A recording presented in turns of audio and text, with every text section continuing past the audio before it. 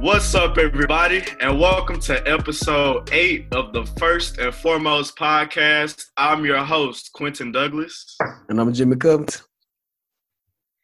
We got some good content lined up for you all today. Unfortunately, we had a special guest lined up for you all, but with technical difficulties, we had to kind of postpone that. So today we're going to be bringing you all an abbreviated show. But nonetheless, it's going to be good. Jimmy, how you doing, bro? I'm doing good, man. Counting down the days to I can officially say I'm no longer a college student. So, Man, that's going to be a great feeling. Just got to get through finals this week. Bro, I might cry, man. Honestly, man. How many finals you got, or do you have any? I got one test actually that I'm doing Tuesday. And I have like 3 next week. Yeah, I have 3 next week. So the week after, I'm sorry. Yeah, week after. So okay, so you got 2 more weeks. Yeah. Okay, yeah. I got 2 written ones, and I got a 7-page paper due Thursday, so that's gonna be rough. No papers. All right, well, yeah, no doubt, bro. But we're not gonna waste any more of your time, so let's get right back to it. Earlier last week, the Patriots traded Rob Gronkowski to the Tampa Bay Buccaneers in exchange for a 4th-round pick and a 7th-round pick. Jimmy, do you think Gronk and Tom Brady can lead Tampa Bay to the Super Bowl next year? Not those two alone. They're going to need some help, obviously. And, they got Mike Evans and Chris Godwin and O.J. Howard. They added an offensive tackle in the draft. That front seven is pretty formidable. But I think the problem with that team, the weakness is the back end. It's a lot of young, unproven guys, and they added a safety in the draft too in the 2nd round, I want to believe. But, those two alone not going to be able to get it done. Gronk, I don't know. Last time we saw Gronk, he was, we saw him in the playoffs and, against the Chiefs in the AFC Championship game. He played well down the stretch. The 4th quarter, overtime, when they needed him, he came through. But for most of that year, he was a shell of a former self physically. And so, a year off, I'm pretty sure it has done his body some good. But, I'm anxious to see what he's going to look like after a year off from football. But, I don't expect him to be the all-pro that he once was, obviously. I expect him to be productive because when you got Mike Evans and Chris Godwin, they have the outsides of the field, and then you got Gronk down the middle. Like, what I'm saying? You also have O.J. Howard. So, he's not going to be doing it alone at tight end. He'll have some help. So, I think, this gives them some one-on-one matchups with safeties who are obviously too small. Most linebackers are too slow. So, he's still a mismatch because he's 6'6", 265. And he's not slow. I'm pretty sure he still can run.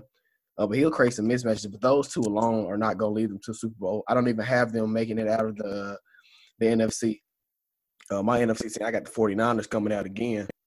I don't think they have enough to beat the 49ers or the Packers for that matter. Or somebody like the Saints. I don't think they have enough, to be completely honest with you. This is not the AFC East. This is the NFC South.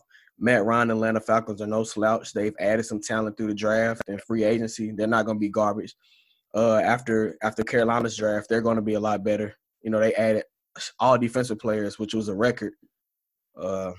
So, they added Teddy Bridgewater. They added Robbie Anderson, added a tight end. So, that's going to be a good team, too. And we know what the Saints are. They've added some talent as well. So, no, I don't think they'll be able to lead them on their own. I don't even think they'll make it to the NFC Championship game, to be honest with you. No, man. Honestly, I 100% agree with you. Just looking at, a lot of people, which I was also on that train, of saying Tom Brady was declining like over the past 2 years of his career. But you have to first look at the lack of talent he had in his receiver core. And he basically went from nobody last year to now he has 2 Pro Bowl wide receivers.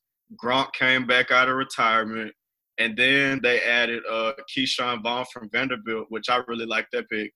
They added him in the draft, as well as Tristan Wirfs, who he's a freak of nature. Like, I saw a video. He was in a swimming pool. Mind you, this dude's like 340. And, like, he jumped clean out of the pool. And, like, I've never seen an offensive lineman do something like that before. Never. But just looking at the array of talent that they have, and then you have Bruce Arians, who's one of the best play callers in the game, calling the plays. I think he can tailor that offense to really fit Brady's skill set and to, really get the full potential out of all of them. Now, it does remain to be seen whether or not O.J. Howard gets traded, because I don't think they'll keep him as a third tight end because Cameron Brate was better last year. So that'll be interesting to see. But I do believe Todd Bowles, like you said, that front seven is formidable, and he's arguably one of the best defensive play callers in the league. I think he'll have them competing at a high level. But like you said, the biggest question mark is that secondary nonetheless, because they were, 30th in, like, pass defense last year, and, like, that's just awful. And I don't know any team that's ever been to the Super Bowl with a secondary like that. And when like you mentioned, you got offenses led by Matt Ryan, Julio, Todd Gurley in Atlanta. Then you got Drew Brees, Michael Thomas, and Kamara in New Orleans. I do think that Tom Brady and the Patriots got to get used to saying Buccaneers. Tom Brady and the Buccaneers, I think they can get in as a wild card, but I definitely don't see them winning the NFC South division. That's going to be definitely one of the more tougher divisions in the NFL this year. Yeah, you hit the nail right on the head. Of course, I see them in a playoff team, definitely, barring, any catastrophic injuries to any of the star players. An offensive line, they improved through the draft, but, still the offensive line isn't going to be great. So, we'll see how that works out in terms of the run game. I think the run game is going to be important too. So I think, like you said, adding Keyshawn Vaughn was a big bonus because we know what he did at Vanderbilt in the SEC. So, I'd like to see him, continue that success in the NFL. But, like, that back end that's a big problem for me. The front seven was one of the best in the league down the stretch last year. They re-signed Jason Pierre-Paul, brought back Shaquille Barrett. They have Ndamukong Suh. They have the defensive tackle. And they got Levante David and Devin White in the middle. So, like I said, the front seven is formidable. It's just the back end that's my biggest concern. And, when you're playing teams in the NFC, when you play in the NFC South, Matt Ryan is going to torch you. Drew Brees is going to torch you. And Teddy Bridgewater is not going to torch you. But he's still an above-average quarterback. He does have weapons. He has Curtis Samuel and DJ Moore and Robbie Anderson, who's a deep threat. And Christian McCaffrey, we know what he is in the receiving game as well. So, all those teams have weapons. And so it's not going to be no walk in the park like it was in the AFC East. So, like I said, I don't have them coming out of the NFC. I have them making it to maybe the divisional round or something like that, but no further than that. Yeah, for sure. And I think another thing too, something that's really going to be emphasized this season is, like, continuity, especially on offense. Like, Tom Brady, outside of Gronk, he doesn't have chemistry with any of those receivers. So you have things like timing, knowing where this receiver likes the ball. We know how picky Tom Brady is with his receivers being at the right place at the right time, and he's a guy that's all about timing. So I think that's also probably going to hold them back a little bit too. But I definitely think there'll be a playoff team, but Super Bowl, not happening, And especially with the 49ers in the NFC. But go ahead. One more thing with that, with Bruce Arians' system, he likes to push the ball down the field. Tom Brady's not known for really pushing the ball down the field outside of when he had Randy Moss back in 2007. I've never really known him to be a guy that pushes the ball downfield a lot. So, of course, Bruce Arians will conform his system to fit Tom Brady's strengths. But, it remains. I want to see, how much Bruce Arians is compromise and how much can Tom Brady actually push the ball downfield. Yeah, no doubt about that. And I think in the interview, Bruce Arians actually did get asked that question. And I think he has said that he's, willing to tailor his offense to fit Tom Brady's strengths, which, if I had to go, I'd definitely tailor my offense to him. So that'll definitely be interesting to see how that dynamic works also. But moving on from that topic, the 2020 NFL draft was this weekend. Definitely was weird to watch virtually. I don't know about you. but there were definitely a bunch of highs and lows. So, Jimmy, starting with you, who were your winners of the NFL draft? So I have 5 winners, and I don't have them ranked in any way, but my 5 winners are the Dallas Cowboys, the Baltimore Ravens, the Cleveland Browns, the Indianapolis Colts, and the San Francisco 49ers. So going one by one here, obviously the Cowboys added CeeDee Lamb, which was one of the most surprising things of the first round for me.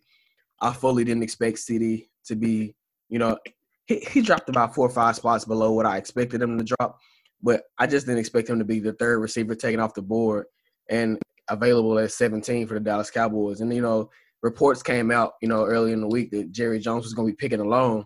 So naturally, I was, very concerned because, Jerry has done some questionable things over time. But they made an excellent pick with CeeDee Lamb. It wasn't a position of need, but it adds to an already talented offense with Amari Cooper and Michael Gallup and Ezekiel Elliott. It just adds to an already explosive offense. In the second round, they added to a position of need, which was cornerback. They landed Trayvon Diggs, who was one of the highest graded corners coming into the draft. He had a solid career at Alabama. I watched a lot of Alabama games, and he made a lot of plays. And, they also added some depth and some talent, later in the draft. In the 5th round, they added defensive end Bradley Anae.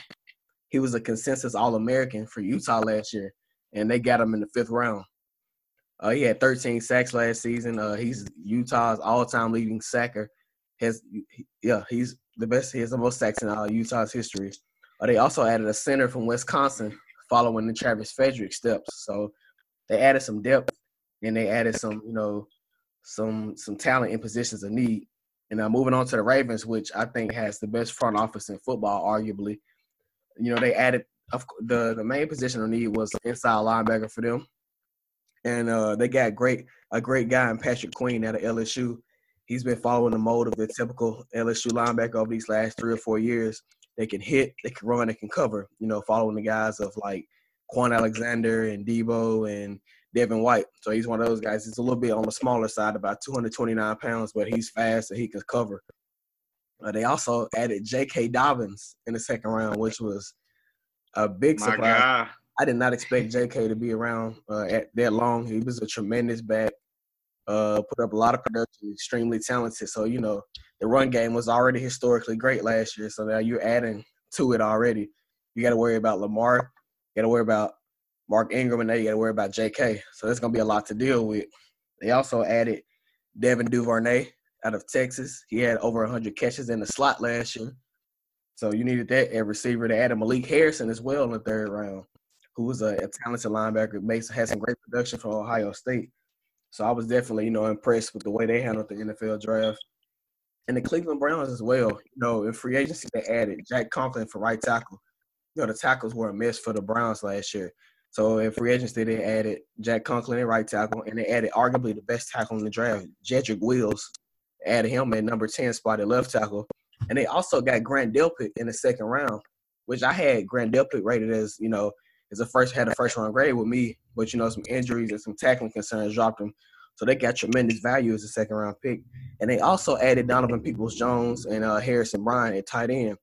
And so moving on next is the Indianapolis Colts for me. They were without a first round pick, but they still did well. They added Michael Pittman Jr. and Jonathan Taylor in the 2nd round. And they also got Jason Eason on day 3 when he was projected to be a day 2 pick. So they pretty much have their quarterback of the future right there. And lastly, for the 49ers, they added Brandon Ayuk, a talented, explosive guy, about 6 foot, has very long arms. And they also added a monster on the inside to replace DeForest Buckner, added Javon Kinlaw. And they also added Jawan Jennings in the 7th round, Jawan Jennings, better than I do. He's a very underrated and a highly talented receiver. He didn't run as fast. He didn't run as fast in the combine, but it's not always about speed. And also, they made a trade. They added Trent Williams for a 2020 5th round pick and a 2021 3rd round pick. And Joe Staley retired, so Trent Williams comes right in and fills the void that he's going to leave. So those are my winners in the draft. Yeah, bro. I think for the most part, like me and you literally agreed on like every big winner from this draft. I'm gonna start off with Dallas. once again, I immediately texted you and was making fun of the fact that Jerry Jones said he didn't want nobody messing with him. Like, he was making all the picks, and that was going to be it. I thought that was just hilarious. But like you said, I had CeeDee Lamb as he was my favorite receiver in this draft. And for him to fall to 17, I mean, that was an absolute steal right there. And I definitely didn't expect the Cowboys to pounce on him. But that pairing, along with Amari Cooper, and you have Michael Gallup, who emerged last year, that's definitely going to be a dangerous, dangerous offense, along with Ezekiel Elliott. And if they pay Dak, man, that offense is going to be scary. They definitely could make some noise in the NFC next year. And then you also mentioned in the second round, they got Trayvon Diggs from Alabama, guy with plenty of talent. I think one thing for him was just consistency. So hopefully he can put it together and he'll be a replacement for Byron Jones. And then also after that, they got a guy, Neville Gallimore. He was a guy, had a lot of potential, had a high motor in college. So he can slide right in, provide some depth on that D-line. And then I agree with you as well about Bradley Anae. Like, this dude was an All-American and went 5th round. Like, that was shocking to me. But once again, had a lot of production in college. And I think he'll be a guy that can immediately compete to replace the loss of Robert Quinn, who had 10 sacks for y'all last year. And then also the center they got from Wisconsin. Wisconsin always known for having good offensive linemen. So he'll slide in seamlessly for Travis Frederick. And I thought one thing that was funny, you always bash Big 12 and Pac-12 teams, and literally half of those picks came from those conferences. I didn't realize that till just now. So have fun with that. But yeah, my next winner, of course, I had to include my 49ers. We had 2 first-round picks, after we traded DeForest Buckner for the number 13 pick with the Colts. But the way they navigated that draft, to me, was just pure genius. We fell back a spot, got a free 4th-round pick, and got Javon Kinlaw, who he's drawn comparisons to a stronger Fletcher Cox. And, I'm a big Fletcher Cox fan, so if we can get even 80% of that, I'm set. I'm good to go right there. Like you mentioned, Brandon Ayuk, he was considered the yards after King in college. He's very explosive after the catch. I even heard he worked with TJ Houshmandzadeh, and he compared him to his former teammate, Chad Ochocinco. Once again, if we can get even 80% of that, I'm set. But just the fact that we had 2 glaring gaps and they filled those immediately in the first round, I thought that was great moves on their part. And then once again, 5th round, traded that 5th round pick for Trent Williams. I was hearing the days leading up to the draft. See you shaking your head. I was hearing leading up to the draft that it might happen because it was 90% chance Joe Staley was retiring, which he's a legend. Shout out Joe Staley. But that was an absolute steal for me. Trent Williams is arguably the greatest Redskins player ever and a perennial Pro Bowler, and he's had a year to heal his body. So the fact that we got him and we beat out teams like the Rams and Vikings for him, I think that was an A+ move for me in my book. And another team, you brought up the Colts. They've made a lot of good moves this offseason, starting with Phillip Rivers. I thought the DeForest Buckner transaction was a great move. They got Phillips some weapons. Jonathan Taylor from Wisconsin. Those running backs are always highly productive. And then you mentioned Michael Pittman Jr. He has wide receiver 1 potential. He was productive in college as well. So I think those guys, they'll definitely look great in that offense along with Phillip Rivers. And then you mentioned, too, Jacob Eason. He honestly shocked me when he fell to a day 3 pick. The biggest knock on him going into the draft was, his inconsistency with being great in the first half, but then kind of falling off in the second half. And I think that has nothing to do with, his physical attributes, but more so mental. So if he can just get in there, sit a year or two behind Phillip Rivers, I think he could be a good quality starting quarterback in the NFL. And then the Browns were also a winner for me. They had a lot of pressure, after severely underachieving last year. People were predicting them to be Super Bowl picks. But Grant Delpit, from LSU, like you said, was a first-round grade in my book too, right up there with Xavier McKinney, who also slid a little bit. But I think he'll be an excellent addition to that defense, as well as getting Jedrick Wills from Alabama. Alabama always produces great offensive linemen, and I think with them already getting Jack Conklin this offseason, I think they'll slide him in, and either or could play left tackle. But getting protection for Baker Mayfield was definitely imperative for them. So they were definitely my big winners from the draft. So now to flip to the opposite side, who were your losers from the NFL draft? Well, let me start off with the Philadelphia Eagles, the rival Philadelphia Eagles. First of all, the first pick, they took Jalen Reagor out of TCU at number 21. And on the still remaining receivers that were, hadn't been selected, Justin Jefferson, T. Higgins, Brandon Ayuk, Michael Pittman, and Laviska Shenault. That's just to name a few. I didn't watch much TCU football, so, I didn't get a chance to really see Jalen Reagor. But just off name value alone, all of those guys are better than Jalen Reagor. And so you have, all those talented guys that you could have taken, but you took an unknown. So, maybe they see something that I don't see. Like I said, I didn't really get a chance to watch much TCU football last year. But what really got me was their second round pick. They had the 53rd pick in the second round. They took Jalen Hurts. So some of the needs were cornerback, receiver, linebacker, and safety. Jalen Hurts he's a great QB, man. He's a winning dual threat quarterback. He was 38-4 as a starter. But some of the things about me is his arm strength. That's one of the things, and his inaccuracies at times. That's one of those things that, kept him from getting the first round grade in my book. And I think when you had those type of needs, you don't go and take a quarterback in the second round, a backup quarterback in the second round, because he's not going to start over Carson Wentz unless Carson Wentz gets hurt. And they have two completely different skill sets. So a lot of times when you got a starting quarterback, you kind of want to have a backup that has a similar skill set. So if he gets hurt, you don't have to completely change the offense. And here's some of the guys that were still on the board when they picked Jalen Hurts. Jeremy Chin out of Southern Illinois, Christian Fulton, who's a cornerback, great cornerback out of LSU, and Willie Gay Jr., a linebacker out of Mississippi State, that the Chiefs ended up taking in the second round. So those are all guys that you could have taken as a position of need, versus taking a backup quarterback. So that's where I feel like the Eagles are big losers in that sense.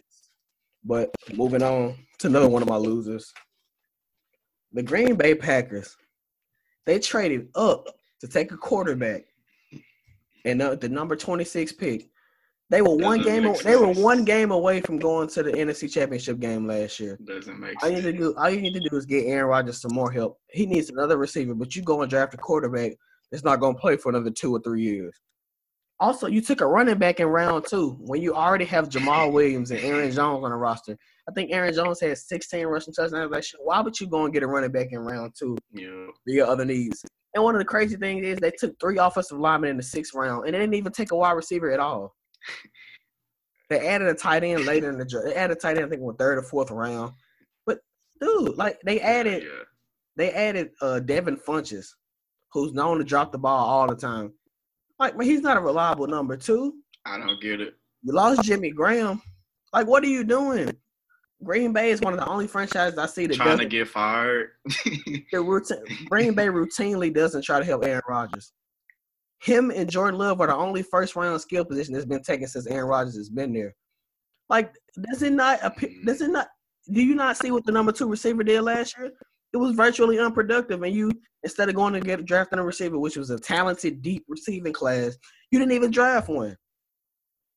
The one time he finally got a good defense last year, but now his offense is lacking. So, they're not doing anything to really help Aaron Rodgers. For me, that was a slap in the face of Aaron Rodgers, and I'd be extremely upset. And of course, I would try to mentor Jordan Love because he's the He's next on the throne. But I'm a season away from being one game away from Super Bowl. Why would you not go give me help? That's completely stupid in my eyes. And I think the Packers really dropped the ball on that. And another one of my losers is the Oakland Raiders. So they took Henry Ruggs at number 12, who I had as the third best receiver. That's how I had rated as the third best receiver. I fully expected them to take CeeDee Lamb or Jerry Jeudy, but they took Henry Ruggs. And also at 19, they took Damon Arnett, who had a second or third round grade. And some of the guys that were still on the board at that time were Christian Fulton, Jeff Gladney, Noah Igbenogany, and they took him at 19. And they were all rated higher according to the draft profiles. They were all rated higher than Damon Arnett. So I don't understand that either. They took 3 wide receivers with the first 4 picks, which didn't make any sense to me. And they had other needs. So I don't know. They played well last year. I expected them to be complete garbage, but they were 7-9 last year. They were in a hunt pretty much until the very end. But you have other needs on the defense was terrible last year. You have needs at linebacker, needs at safety. But here you go, you take 3 wide receivers in your first 4 picks. Like, I don't understand. Derek Carr doesn't need that much help. He has Darren Waller. He has Terrell Williams. He has Josh Jacobs. Adding maybe a receiver or 2, that's fine. But, adding 3 in the first 4 picks, that's stupid. By no means am I, a scouting genius. But just the naked eye can tell you that you don't need that many guys. You have other more pressing needs than wide receiver. So I just, some teams, like those 3 teams right there in particular, I was just like, I was scratching my head. And every time they made a pick, I was scratching my head because I'm like, there's other things that you clearly need, and you're drafting this position right here. So those were my 3 losers. No, I think I pretty much mostly agree with you once again. I'm going to go in and get this out the way. Easily biggest losers of the draft had to be the Green Bay Packers. Like, first off, it was so crazy when I heard the stat about them not selecting a skill player for 15 years. You've had Aaron Rodgers all this time, and you haven't tried at all to get him any elite playmakers to help him. Like, seriously, immediately after the draft ended, if I'm Aaron Rodgers, I'm making phone calls trying to get traded. Like, I just don't get it. And then they follow up the pick of Jordan Love, which, first off, this dude has been compared to Patrick Mahomes. If you're drafting this dude thinking he's the next Patrick Mahomes, you should already be fired, like, based off that alone. But then they followed that up with the picks of A.J. Dillon and Josiah DeGuara. These are 2 dudes. A.J. Dillon was a power running back at Boston College, and Josiah DeGuara is an undersized tight end who's probably going to end up being a fullback. Like, neither of these dudes fit what they want to do, and neither of them are down the field threats to anybody to help Aaron Rodgers out. So, like, I'm completely confused on what the thought behind that pick was. So I definitely think that Aaron Rodgers is only a matter of time before he's out of town. And, while I'm on this topic, something my friend brought up, DeMichael Cole of the Philadelphia Inquirer, everybody's been comparing this transition to Favre and Rodgers back when, he was on the bench. But like he said, I think we should view this more so like Brady and Jimmy Garoppolo. Both quarterbacks, Brady and Rodgers, were aging like Aaron Rodgers is, and both express needs to want to play for more years. But then their teams both go and spend this high draft capital on drafting another quarterback. Like Jimmy G was taken 2nd round. So I don't think Aaron Rodgers is gonna be as receptive to mentoring him, if we're being completely honest. Like, he's not gonna want to do that. He's trying to get a Super Bowl. So I think they're gonna have to pick which quarterback they want, and one of them's gonna have to get traded. So I definitely want to see how that plays out. But my second loser was New England Patriots. For one, they failed to find a Tom Brady replacement. A lot of people thought they were actually going to get Jordan Love, but they actually traded out of the 1st round to the 2nd round. And their first pick was spent on Kyle Duggar, who went to Lenore-Ryan and played Division II football. I'm not disrespecting him in any way, but like that just I don't think this is gonna translate to the NFL. Like he dominated those guys easily, but if you just watch his tape, like there are times you look at him playing and he just looks bored out there. So like it's gonna be interesting to see if his talent level at that level can translate to the NFL. And I think he was one of those players who thrived off, his athletic ability and just being more athletic than everybody out there. So one big question mark is definitely going to be his instincts at the NFL level. But, Belichick has a history with defensive players, so maybe he'll make it work. I don't know. But going along with that, they also got Josh Uche out of Michigan. One, I already don't like Michigan players, but that's another topic for another day. But he's an undersized pass rusher out of Michigan. And watching him also, he easily in run situations just got completely washed away in blocks, like ineffective. Like he did have lots of production. I think he had 8.5 sacks last year. But he's not going to be facing those same caliber of offensive linemen in the NFL. And then also his injury history. He's already had a stress fracture and a torn meniscus. So that's a major red flag. So I don't know how he's gonna do in the NFL. It's just too many questions on those draft picks. And my last loser, like you said, Las Vegas Raiders. I don't know how you spend 3 of your first 4 picks on wide receivers. And then they take Henry Ruggs, who honestly, in my opinion, I had moved him to like 4th or 5th. I thought guys like Justin Jefferson I would have taken over Henry Ruggs. But I guess they saw something on tape that they liked. Then you have Brian Edwards, who he was a good possession receiver at South Carolina, but he just also has an injury history.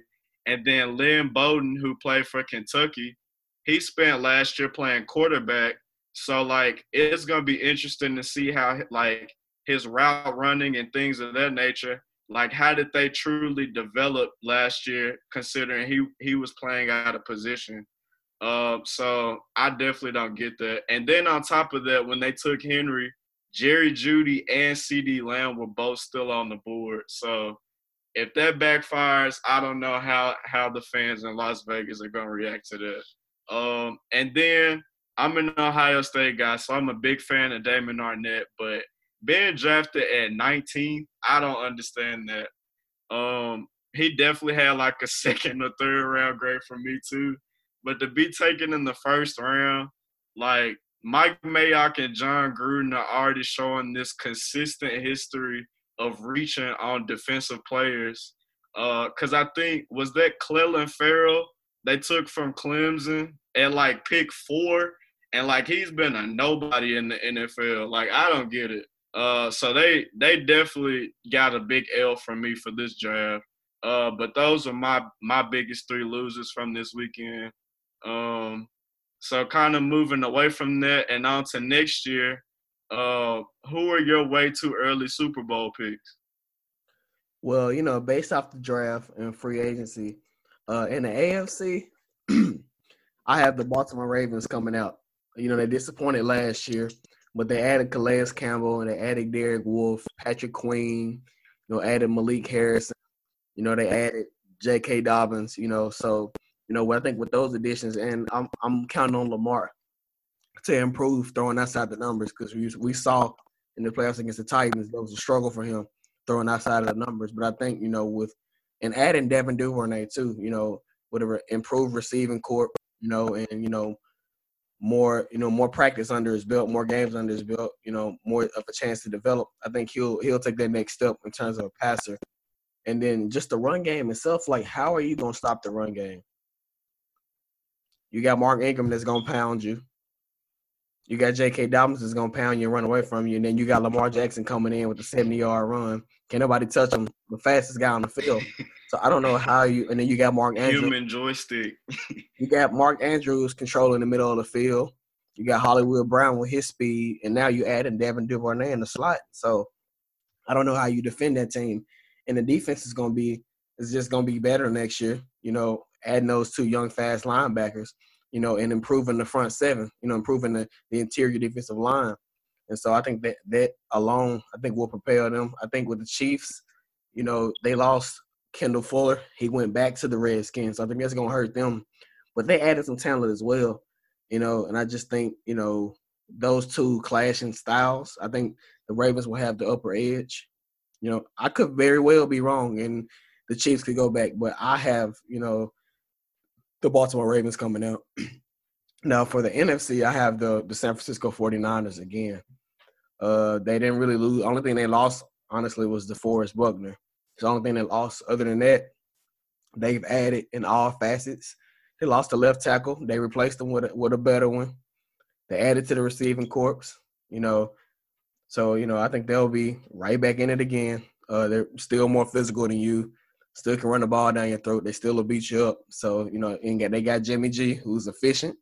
He doesn't have to be, a superstar throw for 4,500 yards. He don't have to do that. They don't need him to do that. So, I still have the 49ers coming out of the NFC, unless they can get challenged by somebody like maybe the Cowboys. They can put it together.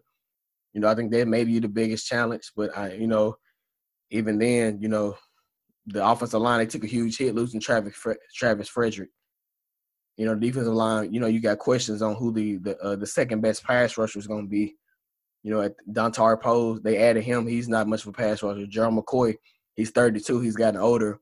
And DeMarcus Lawrence only had 5 sacks last year, and they're paying him over $20 million. So, we don't want to see who's going to be their second pass rusher. And then in terms of cornerbacks, Jordan Lewis played pretty well last year. Anthony Brown was hurt. But Chidobe Awuzie, I don't think he's the number one corner. I think he's the number 2, but he was very inconsistent last year. And I don't know if Trayvon Diggs is ready to come in day one and cover number 1 receivers.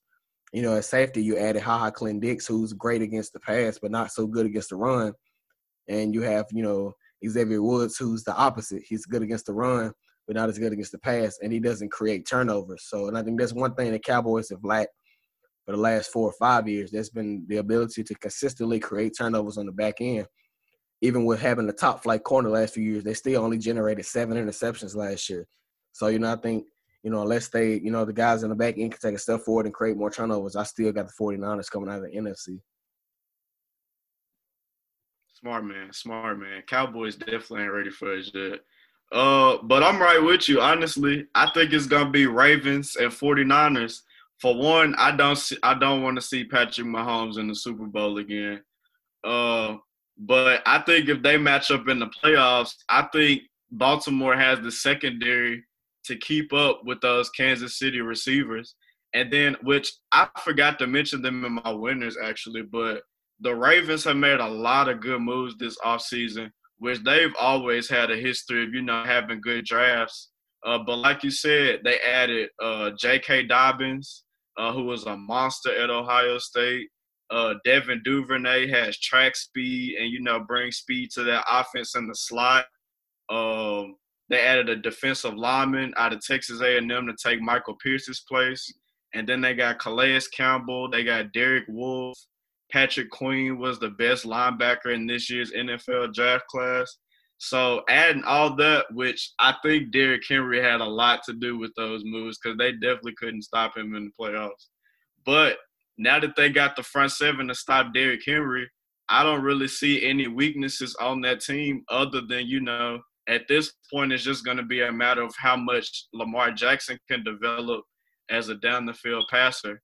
And if he can, increase that even a little bit, I think they'll definitely be the Super Bowl favorites next year. And I just don't think teams like the Bills, who else do you have in the AFC? I don't think the Colts, they'll challenge, but I don't think they'll make the Super Bowl. Titans definitely won't make the Super Bowl. Maybe but yeah. Maybe the Chargers if they had a better quarterback situation because they got all the talent. They got all the talent. I forgot about the Chargers. Yeah, they got all the talent elsewhere. It's just the quarterback position. We don't know. I'm pretty sure Tyrod Taylor will probably be the starter this year, but Tyrod Taylor has a ceiling in terms of where his talent can take you, and Justin Herbert. we don't know with Justin Herbert. So I think the Chargers, had they have a better quarterback situation, would definitely be threats. Stop hating on Justin Herbert, bro. Watch him take them to the Super Bowl. I'm not hating. That's my dark horse pick. But moving up to the NFC, like you said, bro, ain't nobody touching the 49ers right now. I mean, we probably had the best offseason of any NFC team, in my opinion, which, I mean, we got the facts to back it up. But Buccaneers are ready for the Super Bowl. The Saints, they choke year in, year out. I don't know what the deal is with them. I definitely don't expect Kirk Cousins and the Vikings to challenge us. And like you said, the Cowboys have all the talent year in and year out, but they just can't ever put it together consistently. And I think we saw that literally last year when Dak was leading passer in the NFL last year, and they still managed second. Yeah. Yeah, and they still managed to just finish 8-8. Like I don't get that, doesn't add up. But yeah, 49ers, bro, I mean, literally our starters that we lost, we brought in upgrades to replace them. And I mean, people bring up Emmanuel Sanders, but honestly, he wasn't that productive. He was just a threat out there. So I think Brandon Ayuk is an upgrade over him. Like I said, Javon Kinlaw has a high ceiling. Richard Sherman still in the secondary, talking crap to everybody. I love the Trent Williams trade. We basically got him for a bag of chips and a turkey sandwich. And then we got our running backs coming back this year too. Like, I don't see anybody beating us. So I definitely love to see that Lamar Jackson against the 49ers next year in the Super Bowl, which I thought it was going to happen this year, but unfortunately not. So we'll see how that plays out next season. I thought somebody might mention the loss of Matt Breida. But, even down the stretch, he wasn't really even playing down the stretch. It was Raheem Mostert. He was in the doghouse by week 12. He was in the doghouse. And then you still got Jerick McKinnon coming back, too. He coming back healthy, and he took a pay cut. So, yeah, Matt Breida was definitely out the door. And then we got Tevin Coleman, too. And like you said, Raheem Mostert, he literally set a playoff rushing record against the Packers. Like, I did not see that coming. I didn't either. But to have that much production from those three guys, man, that's crazy. But did you have anything else to add, bro? No, I don't got anything else to add, man. You tuning in to that Jordan documentary tonight? Oh, you already know. I'm trying to check out the GOAT. This week they're talking about Dennis Rodman. So, Dennis Rodman always been one of my favorite players. I like, guys that are glue guys, the worm, guys that do a little bit of everything. Scoring isn't the only thing, regardless of what, people may make it seem like. Scoring isn't the only attribute you can have. He literally did everything else but score. So, I'm gonna love hearing about the worm because he was integral. Yeah, no doubt. Yeah, I'm excited about the Dennis Rodman episode, especially with his off the court stuff too. Like, this dude is even friends with like Kim Jong-un, so I don't know, maybe they'll get into how all that started and whatnot. But yeah, I'm definitely tuning in. But we appreciate you all for rocking with us. Thank you for tuning in to this episode of First and Foremost. Remember, follow us on Facebook, on Twitter, on Instagram. We're always welcome to any feedback you all may have to make the show better, any ideas you may have on some content you want us to discuss, and also be on the lookout for posts. Try to be more interactive with you guys, so definitely don't be afraid to participate in those. But here, episode 8, I'm Quentin Douglas. And I'm Jimmy Covington. All right, we'll see you all next time. All right, thank y'all. We out.